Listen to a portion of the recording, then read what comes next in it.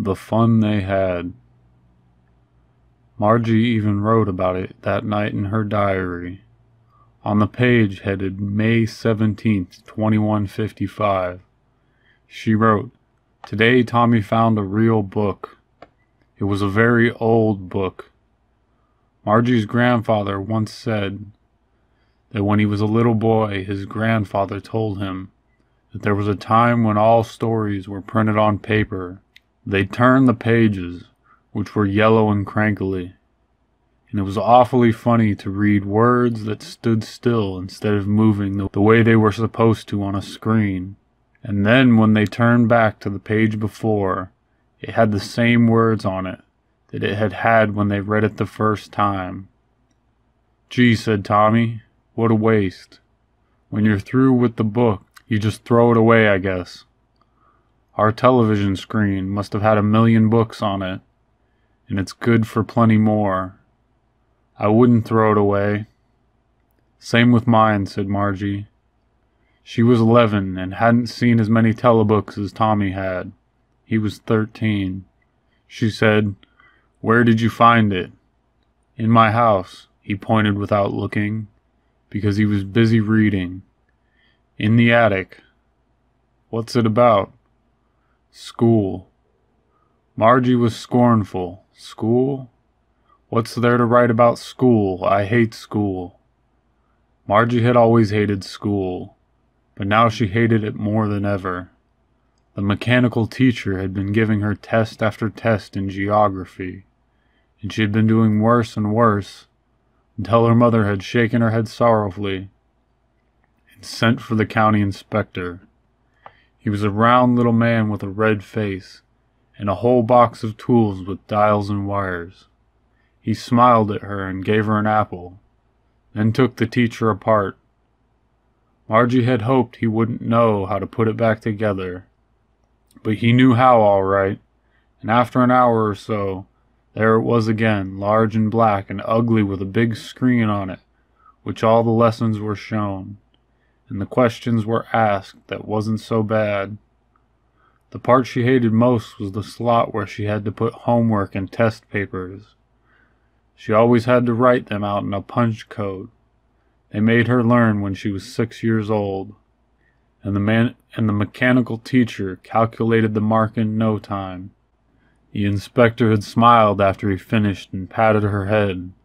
He said to her mother, "It's not the little girl's fault, Miss Jones. I think the geography sector was geared a little too quick. Those things happen sometimes. I've slowed it up to an average 10-year level. Actually, the overall pattern of her progress is quite satisfactory." And he patted Margie's head again. Margie was disappointed. She had been hoping they would take the teacher away altogether.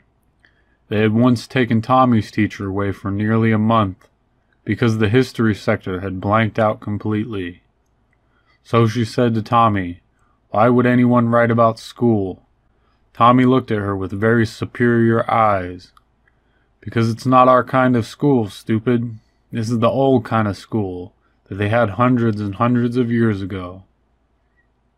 Margie was hurt. "Well, I don't know what kind of school they had that time ago," she said. She read the book over his shoulder for a while and then said, "Anyway, they had a teacher, sure, they had a teacher, but it wasn't a regular teacher, it was a man." "A man? How could a man be a teacher?" "Well, he just told the boys and girls things and gave them homework and asked them questions. A man isn't smart enough." "Sure he is. My father knows as much as my teacher." "He can't.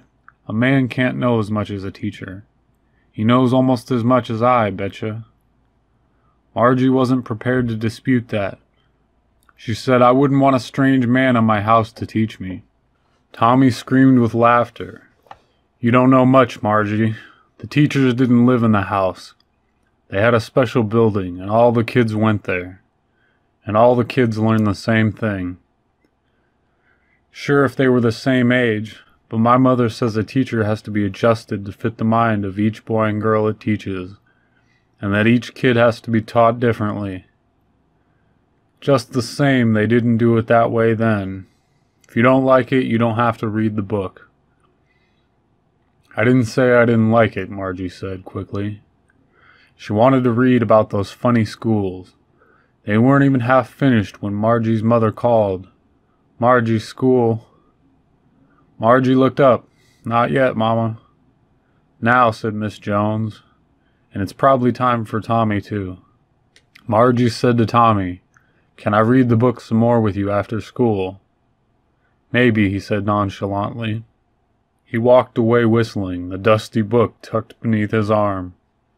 Margie went into the schoolroom that was right next to her bed, and the mechanical teacher was on and waiting for her.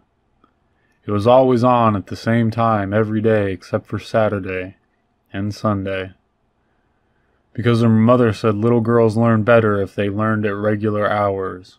The screen was lit up and it said, "Today's arithmetic lesson is on the addition of proper fractions. Please insert yesterday's homework in the proper slot." Margie did so with a sigh. She was thinking about the old schools they had when her grandfather's grandfather was a boy. All the kids from the whole neighborhood came, laughing and shouting in the schoolyard, sitting together in the schoolroom, going home together at the end of the day. They learned the same things so they could help one another on homework and talk about it. And the teachers were people. The mechanical teacher was flashing on the screen.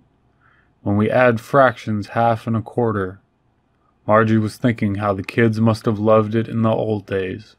She was thinking about the fun they had.